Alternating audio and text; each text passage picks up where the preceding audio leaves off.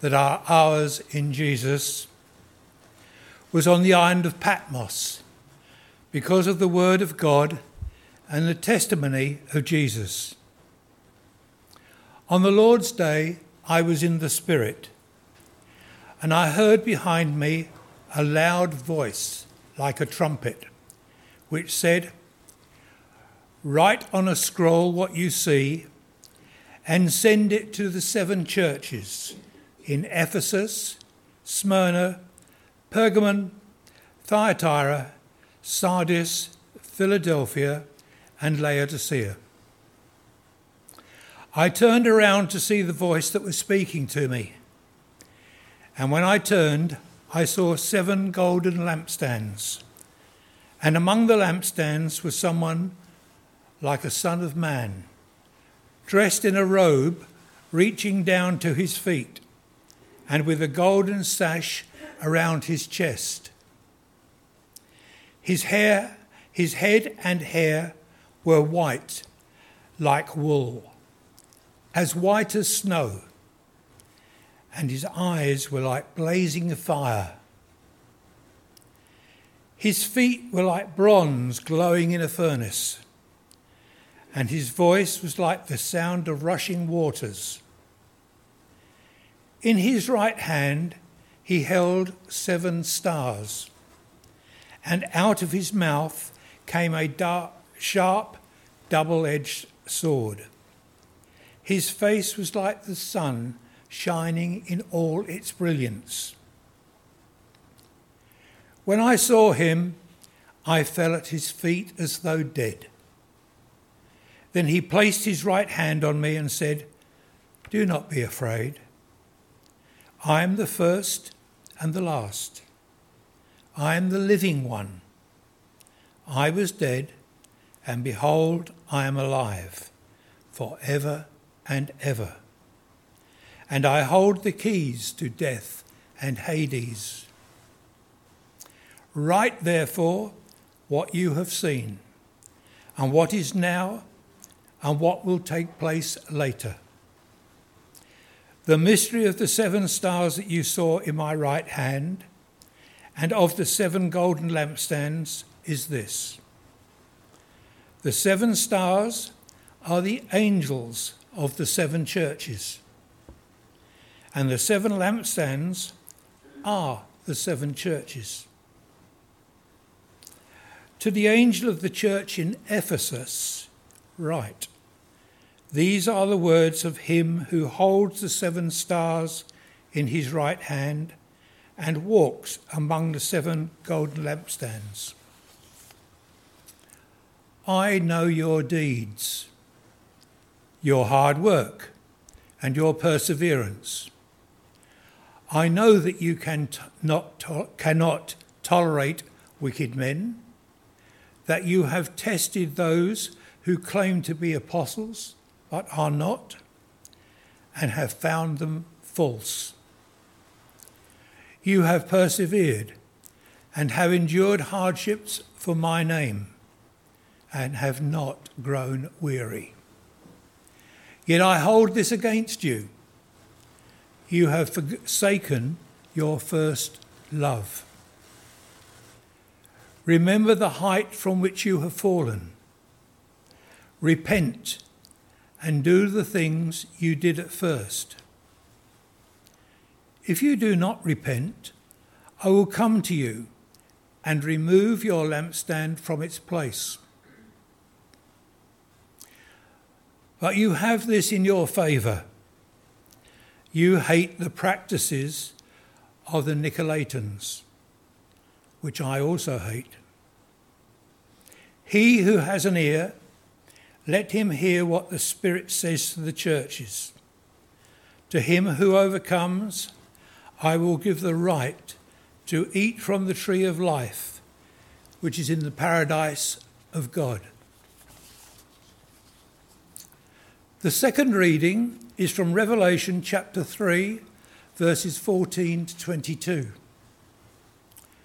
To the angel of the church in Laodicea, write, these are the words of the Amen, the faithful and true witness, the ruler of God's creation.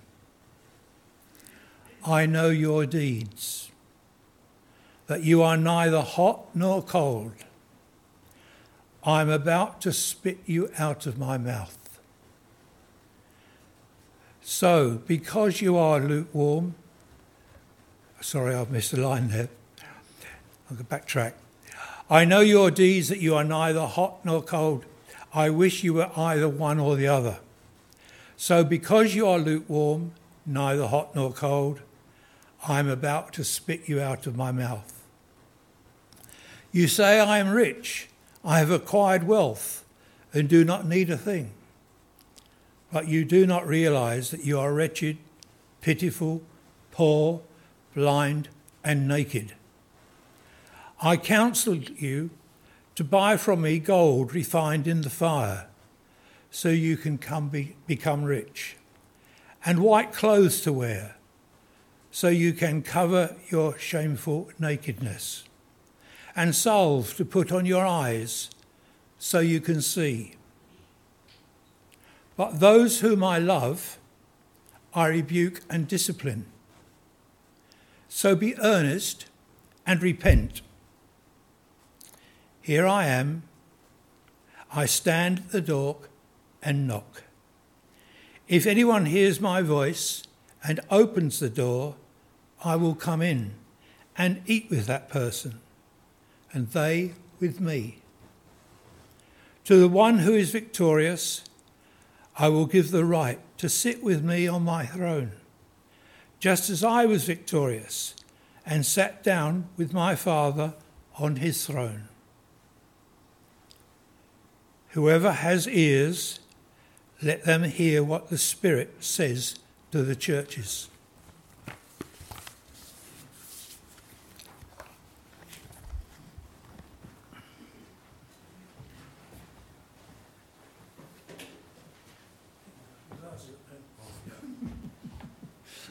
Glasses.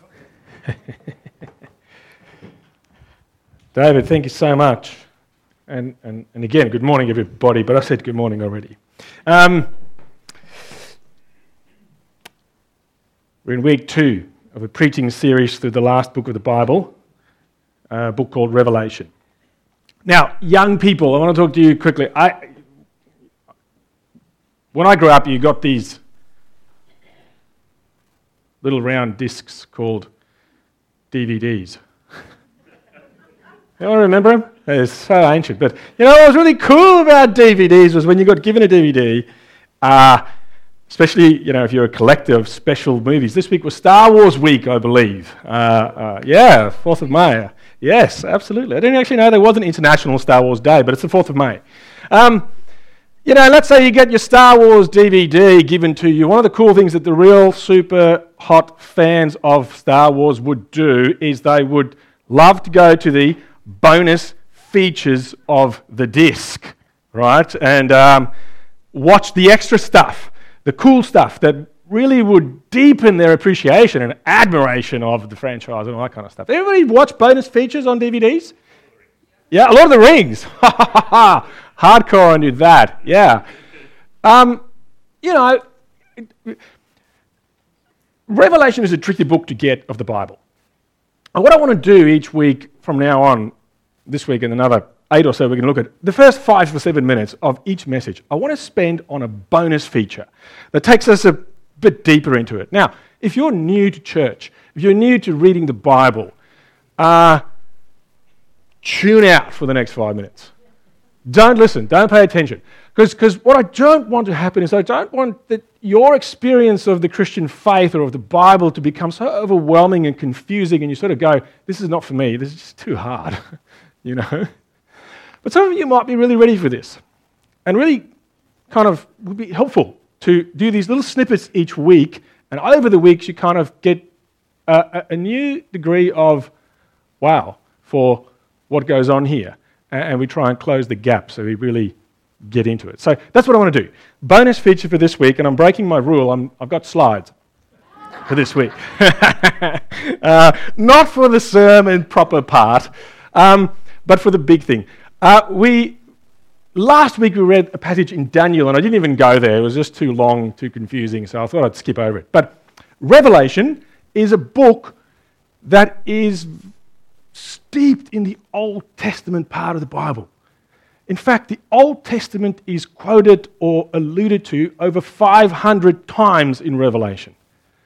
It's massive on the Old Testament. Paul, the apostle, in all of what he wrote in the New Testament, only quotes or touches on the Old Testament 200 times. And that's almost all the New Testament books, right? Revelation alone, 500. So if you want to get what goes on or what the dude who wrote Revelation was thinking about when he says some stuff, you've got to go and look in the Old Testament. And there's one book in the Old Testament that talks about, the Revelation talks about most of the time, that's Daniel. Daniel is a guy who lived 600 years before Jesus, so probably 700 years before Revelation was written. And he writes in a very similar style to the Revelation. It's apocalyptic literature. We're going to do that in a bonus feature in later weeks, what that is and how it works and so forth, okay? And here's what Daniel, he gets a vision of a son of man. Someone who's going to come, whom God's going to send, who's going to be the center, pivotal figure of human history. Yes, it's Jesus, right? And in that visions that he receives, he says this in chapter 2:28 to the king Nebuchadnezzar, "But there is a God in heaven who reveals mysteries. He has shown, he has revealed to King Nebuchadnezzar what will happen in days to come, in the latter days." Okay? So God's doing something in Daniel. He's showing something that's going to take place sometime from now. Revelation starts. The revelation from Jesus Christ, which God gave him to show, same Greek word in the Greek translation of the Old Testament as in Revelation, to show what must soon take place. Okay, catch the difference? In both instances, God is showing something. In Daniel, what's going to take place way back in the future, or way down the future.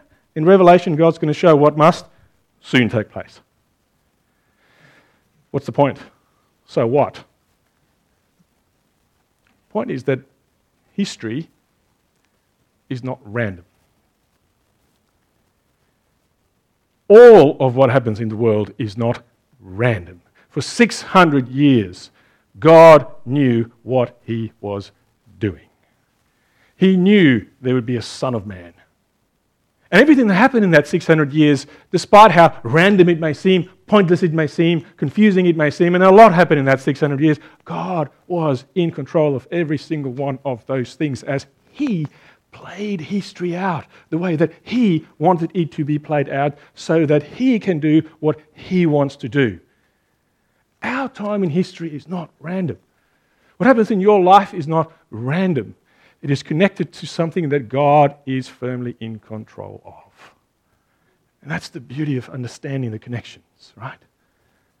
What once was soon to take place, only then going to take place, now is taking place because God is moving on with his point of the cosmos, of human history, of the world. God is moving on, right? So that's the first Old Testament connection. The second one, I'll be very quick. I got David to read the vision of Christ again in chapter 1, verse 9. So that's in your Bible. You know how Christ is described with eyes of flaming fire, feet of burnished bronze, head of hair, a voice of sound of waters. He holds 7 stars in his hands. A sharp-edged sword comes out of his mouth. His face is like the sun shining. To us, that's weird. We'll get into the weirdness later. For today, almost all of them, or at least a good majority of those features of Jesus, is connected to stuff in the Old Testament. Son of Man comes up in Daniel. His head and hair in Daniel 7 verse 9, which is sort of bright. God is described as one with bright white head and hair. The voice sounding like waters in Ezra. God is the one described that as when God speaks, it sounds like the sound of rushing waters. Might, power, sovereignty, authority. A sharp double-edged sword is that of a judge.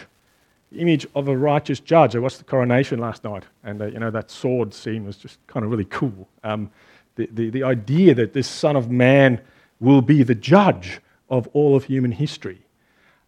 His face Yeah, like the sun shining is like a warrior who is victorious. Okay, what's the point of all of that sort of stuff?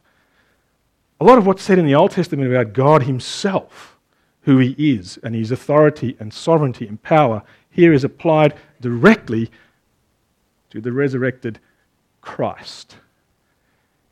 He is king, reigning sovereign over all.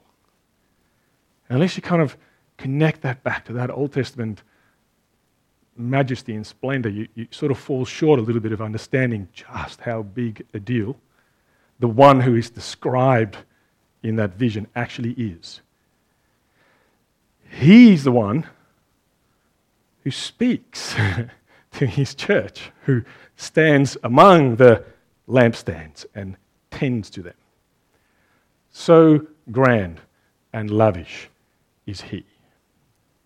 Okay? So that's your bonus feature for this Sunday. We can get out of that section and we can navigate back to play the movie, resume the movie. So young people, others, I don't know, when you say to someone switch out, that's when they switch in. And now I'm saying switch in. Maybe now you'll switch out for the rest of the message. But now tune back in, because we're going to talk about really today chapter 2 and 3 of Revelation, because this Jesus, exalted figure that's described there, he now speaks a message to each of the 7 churches in these chapters. Okay? And these messages are fascinating. Absolutely fascinating. They form kind of a structure. You know, when you say certain things, like when you write your wife a text message, it has a set structure you should follow. You should say, my dearly beloved wife, I think of you all the time. How is your day? How are the kids? And what time will dinner be tonight? I love you. You don't just say, when's dinner? Right? You need to follow the pattern, the structure of how this thing should be done. Right? These letters each have a sort of a structure, right? Ryan, can I get that slide up as well, please? Break the rule again. These 7 letters each have a structure. They start out with to the angel, which we'll talk more about later. There's a spiritual dimension to each of these churches, right? Jesus is described early on, something about Jesus when he speaks, and often how he's described is with something that was mentioned in that great vision we just talked through. Something about these things here is how he's described. And interestingly, it's usually an aspect of that church needs to hear or remember or be reminded of, right? Then it starts with, it goes on to, I know. Thumbs up. Here's what you're doing well. Here's what I want to celebrate about you, right? And then he goes to, yet, here's some, nah. Here's what you're not doing so well. And some of that stuff's brutal. Sounds brutal to us, very direct. Then it finishes with, whoever has ears, let him hear what the Spirit says. In other words, take this very seriously. And then there's a promise. And so, these are the 7 churches, right, that we're depicting here. And I hope this one lasts the day. I'm not so sure. It's either, look up for us maybe, Thyatira or Pergamum or... Although in actual fact, I'm going to go through, this might be useful, I didn't plan this, but this is useful. These 2, no, they're stuck on there, I can't take them off. Churches number 2 and 6, Smyrna and Philadelphia. They're weak. They're down. They're out. They're the two who we know for a fact faced heavy persecution. People have been brutally murdered for their belief in Jesus. Horrible scenes of how that was done. They're weak, they're poor, and to them Jesus comes and he gives no negatives. He literally just comes and he does the embrace. And he says, you know what? Hold on. Endure. I am with you. And he highlights some aspects of who he is to them and he encourages them, and that may be you today. There's no need or help for you other than to be encouraged by Jesus. In the middle three churches, there's a positive, there's a negative for each on that score, and they're not the same positives and negatives. And then you get to Ephesus and Laodicea. Ephesus has some positives, although there's quite a strong negative. They're really not looking so good. And Laodicea is just negatives. It's just really strong rebukes. That's the last one we read. And you know what I want us to see about this? The point of this big picture thing is I love how Jesus knows his churches. He knows you better than you know yourself. He knows who to encourage and to love and to be the I just want to say the warm, soft love.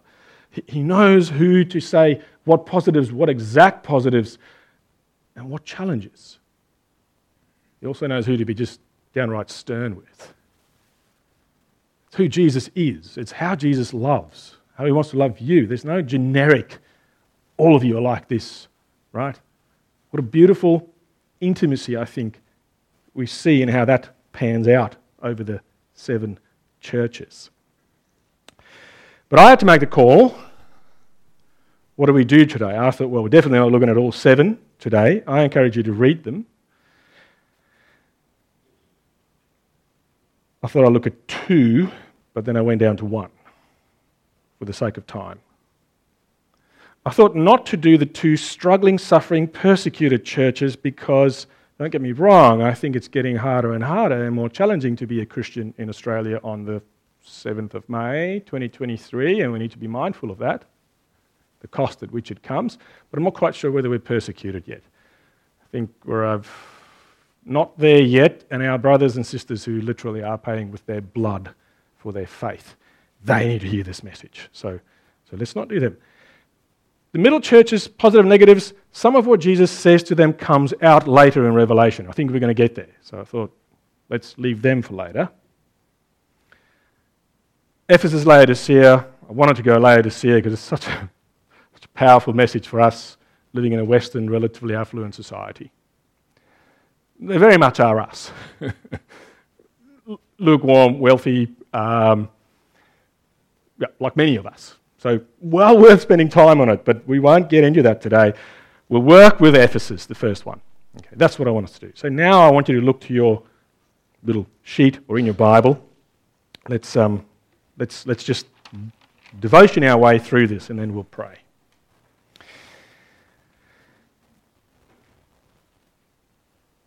Just yell out to me as you look in your Bible, verses 2, 3, and 6. What are they doing well in? What are the thumbs up Jesus gives them? Just shout it out. Persevering. They are hanging in there. They are knuckling down church. They're not deterred. When they get tired, they push on. Don't stop. Hard work. Absolutely. Not afraid to roll up their sleeves, get stuck in, work the long hours, get into it. Yeah. Anything else? Don't tolerate wicked men. Really take seriously how God says we should live and doing the right thing. Holy living, saying it matters how you live. It's very important, and we're not going to tolerate unholiness. This is a big deal for us. Yes. Yeah. Anything else?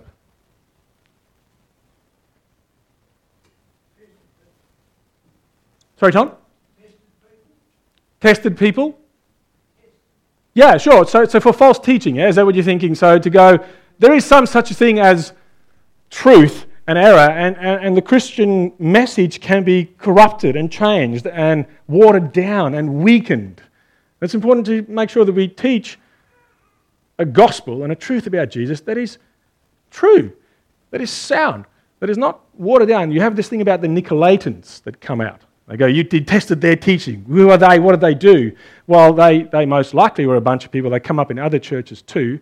And we were in Ephesus, right? Ephesus in the Roman Empire was a great centre of the worship of Artemis, or in Greek terms, Diana, I think it was, the god of fertility. We touched on this last week. So you know what was big in Ephesus? Sex. Massive. State-sanctioned prostitution. It's hair-raisingly horrifying to conceive of what life was like there. And if you wanted a job, if you wanted to be part of society, if you wanted to have any meaningful existence in Ephesus, you would ritually go to the temple, and you would, either by way of witnessing or by way of participate in the cult of fertility. And it was rampant and rife.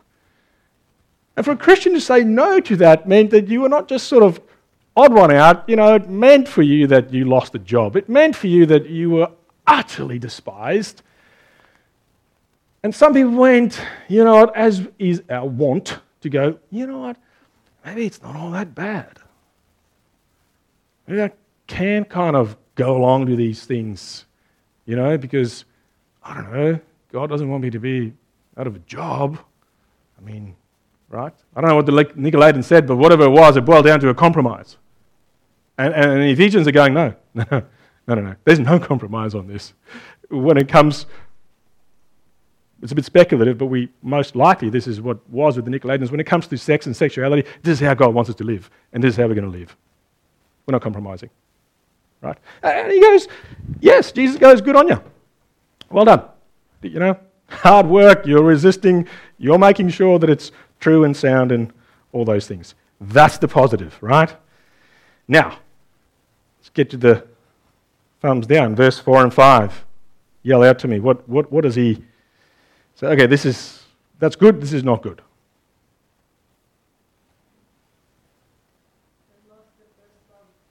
Yeah.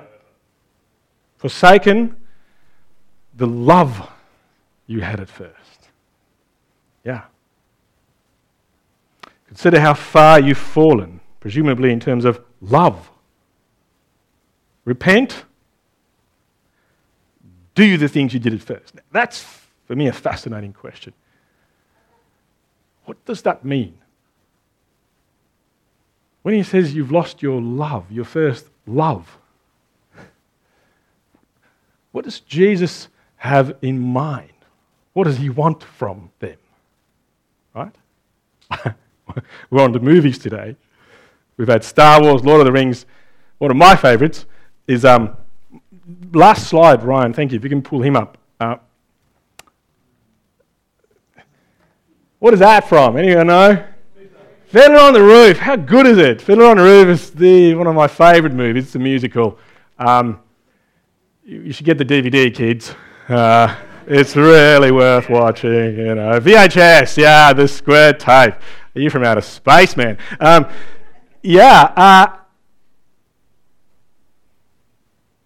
Tevye is the guy, Goldie's wife, and one of the great themes of the movie is what is love. This is in marriage, right? So relationship with God's a bit different. But he has daughters, and he wants to maintain his cultural traditions in which they arrange marriages within the community. It's tight. There's no place for romance or anything like that. Tevye and his wife Golda met each other on their wedding day, and they kind of, his daughters want to break out of this whole cultural thing, and they start marrying people who the parents never would have approved of, and the community wouldn't. It's wanting to marry for love as an experiential thing. Romance, agency for them to choose who they want to marry, but really love becomes more this kind of thing that is experienced, right? Versus their parents, for Golda and Tevye, love that is based around a choice in what I do for you. So that great scene where Tevye asks Golda, I can't sing it, I wish I could. do you love me? and she keeps giving him answers, but his question is, but do you love me? And she says, for 25 years I've lived with him, fought with him, starved with him, my bed is his. But I've cooked your meals for you, but do you love me? And then she says, if that's not love, what is? And so here's the tension they sit within their beautiful village, Anatevka. What is love? Is it an experiential thing? Is it tied to action and deeds, things that I do? You could approach it that way.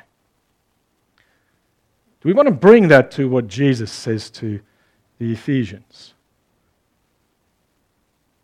What does he want from us in loving him? Can I suggest to you that it's something of both that he wants from us? Love the letter to the Ephesians, written by Paul, not by John, but it gives us a lot of insight into who they were. Remember the great prayers that Paul prays for them? I pray that the eyes of your heart may be enlightened, that you may know. And that know is not know here, that know is, no, I kind of, in a deep spiritual sense, experience the hope that you have in Christ. I pray that he may enlighten your heart, that you may grasp. That word is fascinating. Grasp.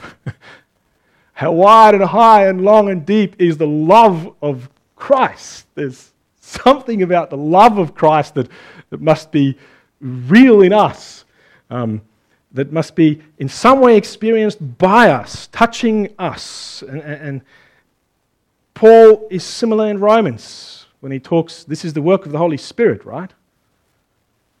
By his Spirit we cry out, Abba, Dad, Father. The other night I was in the backyard and Marty and I were there, and I've had this practice with him that when we get to a special moment, I don't know, hiking, adventuring on a cliff or whatever, rarely, I say to him, let's pray, mate. And we'd pray and we'd hug. And I get emotional when I tell this, but on that night we're just in the backyard, and he just turned around at some stage. He came to me. I wasn't actually all that spiritual that night. I just wanted to get out of the house and a bit of peace and quiet. But he came to me and he said, oh, Dad, let's pray. And he prayed. Then he turned around and he said to me, Dad, I love you. That's Abba.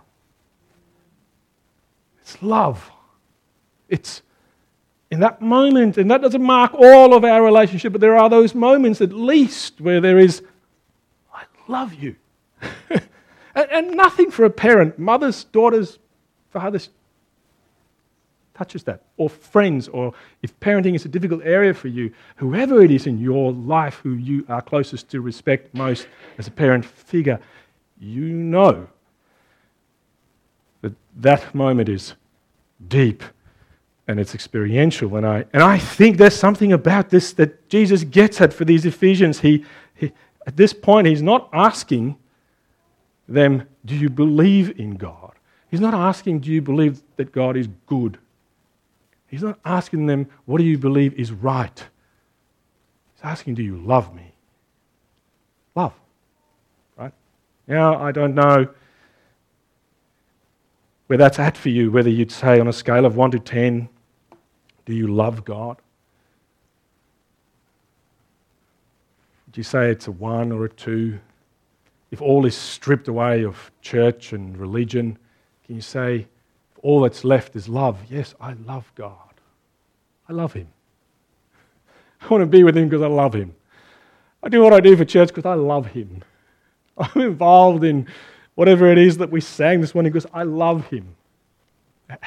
How much does that describe your motivation for your Christian life?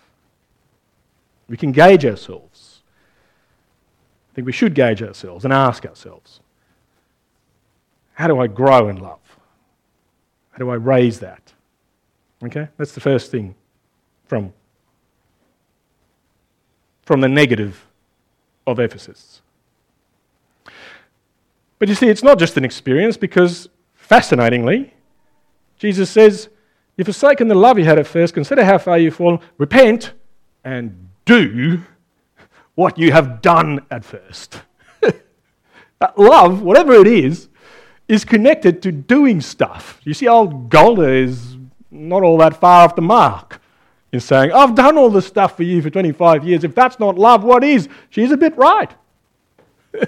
There is a connection to doing stuff as proof or an outflow of love. Now, we're in Ephesus, right? This is massive scale of prostitution, right? Before contraception, let's be honest. What have you got a lot of? Babies. Scores of them. And what happens in the wonderful world of Lord Caesar that he is creating in the Roman Empire? What happens with babies that are unwanted, and poor women? I can't think of what it was like for women in that time. What do we do with babies? Well, what we can't have and we can't do. Well, we take them outside the city, and there's a spot there. I've been to Ephesus in the city. It's a great city, and it was really sobering to think about this while you're there. I don't know where the exact spot was, but historical sources, non-Christian historical sources, mind you, tell us of the spot where these babies were left. Leave them there, and that's it.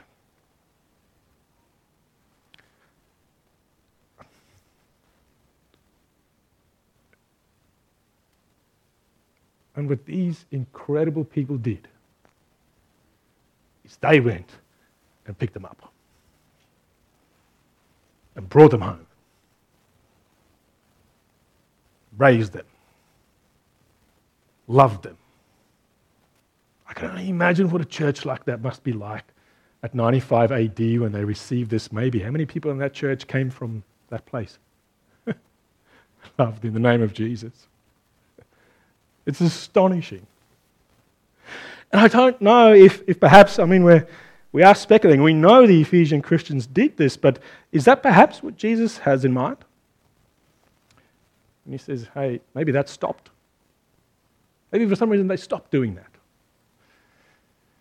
Did they maybe become so preoccupied with fighting the Nicolaitans about what's right, and right teaching and right doctrine, and that became such a focus of their energy that in the flow of all that they started to lose this. This didn't happen anymore, right? And I just wonder if for us, I'm going to apply this first to a church as a whole and then to us as individuals, and then we'll finish. This is such a constant risk for us. When I got here 6 years ago, one of the greatest things I loved about Pathway was our bus ministry. Love the bus ministry. And I love the fact that today so many people have become part of the family of Jesus in this room through the bus ministry. You know, the bus ministry, we picked a bunch of people up, brought them to church, and loved them. Loving those who don't know Jesus. The vulnerable, in whatever way vulnerable. Yeah? That was what the bus was really about. And what was great about that was that everybody was kind of involved in extending that love. Whether you drove the bus or were a volunteer on the bus or the person ringing the people before the bus, to a degree the bus company was involved. When you came here, buddies were involved. Even if you didn't really want to be involved, you got to know the people. Pathway Kids leaders were involved. People who were making breakfast in the kitchen were involved. Everybody was involved in loving in this way. And now we have, out of that, rightly grown, a lot of ministry and fruitfulness in East Devonport through Pathway Shed, through what we're going to think through for church planting. And I just wonder if we need to be mindful that, is it possible that now, actually, fewer people are involved in loving? Whereas it was kind of all, some stage, now it's fewer, right? If you have directly anything to do with Pathway Shed church planting East Devonport. Now, don't get me wrong. I'm not criticising what we're doing. Not at all. But I am saying that in the midst of growth and fruitfulness in missions and evangelism, there is always the risk, as Ephesus proves to us, that we actually become less loving than more loving, or less of us are loving fewer people who don't know Jesus. Whatever it is we do, more of us need to be loving more people who do not know Jesus. And that's something for us as a church, I think, to be mindful of as we keep thinking through where God's leading us. Whatever it is we're doing, this love thing and acts of love need to be growing. More people who call Pathway their church need to be actively loving more people who do not know Jesus. Whatever it is that we do, I think that's the thing that Jesus would ask us, right?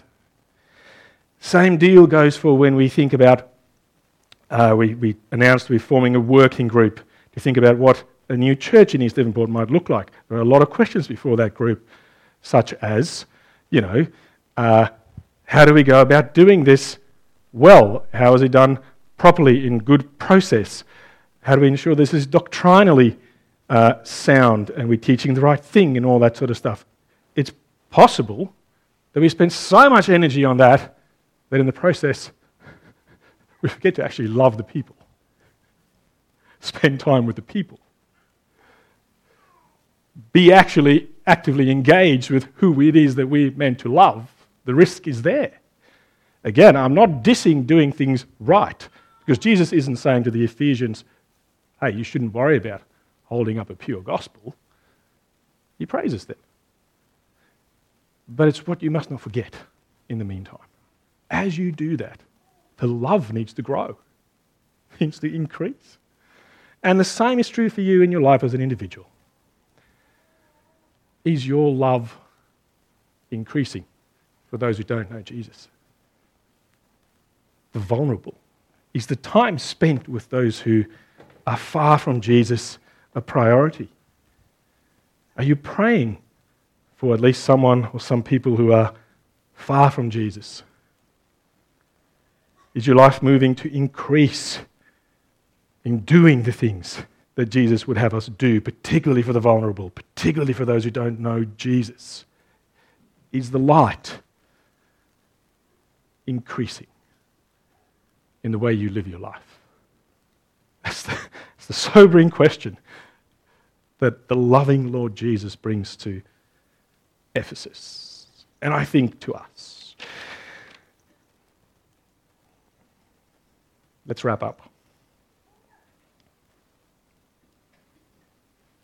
How serious is this? Don't know. Jesus is pretty serious in verse 5 and 7. He says, if you don't grow in these things,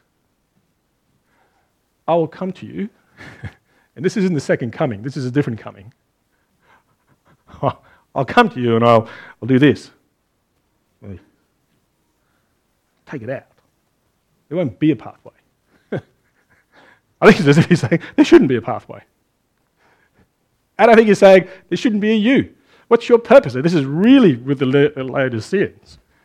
If you're not, your life is not witnessing to the Lord Jesus, but spent on other stuff, I think his sobering thought is, what good are you to me? Very stern, very sobering, and I feel very confronted by that at a deep level. He says, in terms of removing the light stand, to those who do this, you will eat from the tree of life. You will end up in the new heavens and the new earth. Don't get me wrong, we're not earning our ticket into that place, but it's faith that earns our tickets into that place. But if your faith is real, you'll grow in these things. That'll prove the value and truth of your faith. Is what Jesus is going for.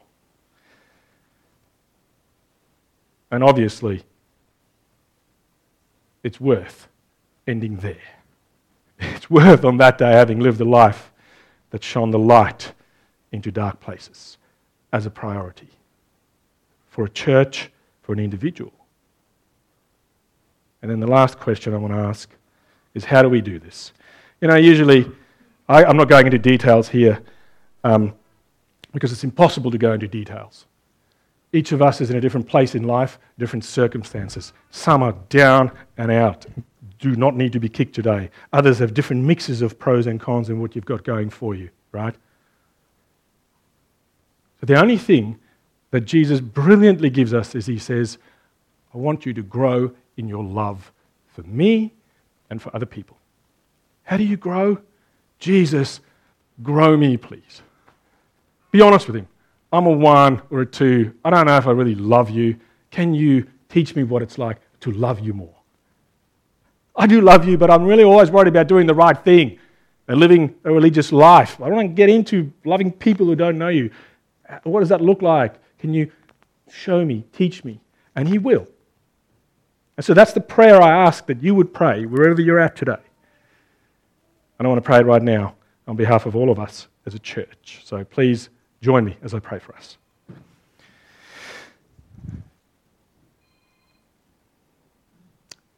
Lord Jesus, we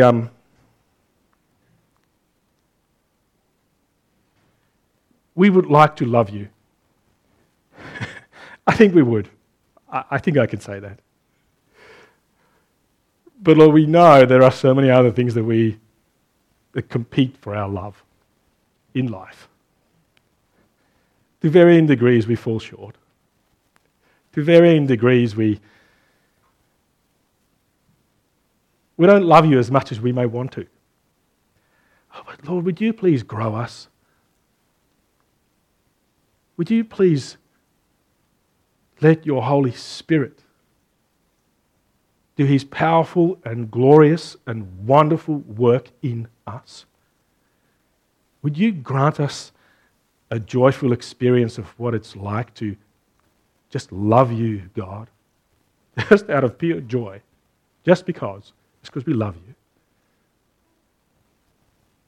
Would you show us what it could look like, maybe just as a next step for each of us, whether we are at an 8 and wanting to go to a 9, or a 1 wanting to go to a 2, what it looks like to love someone else who does not know Jesus, who is vulnerable, who needs your love.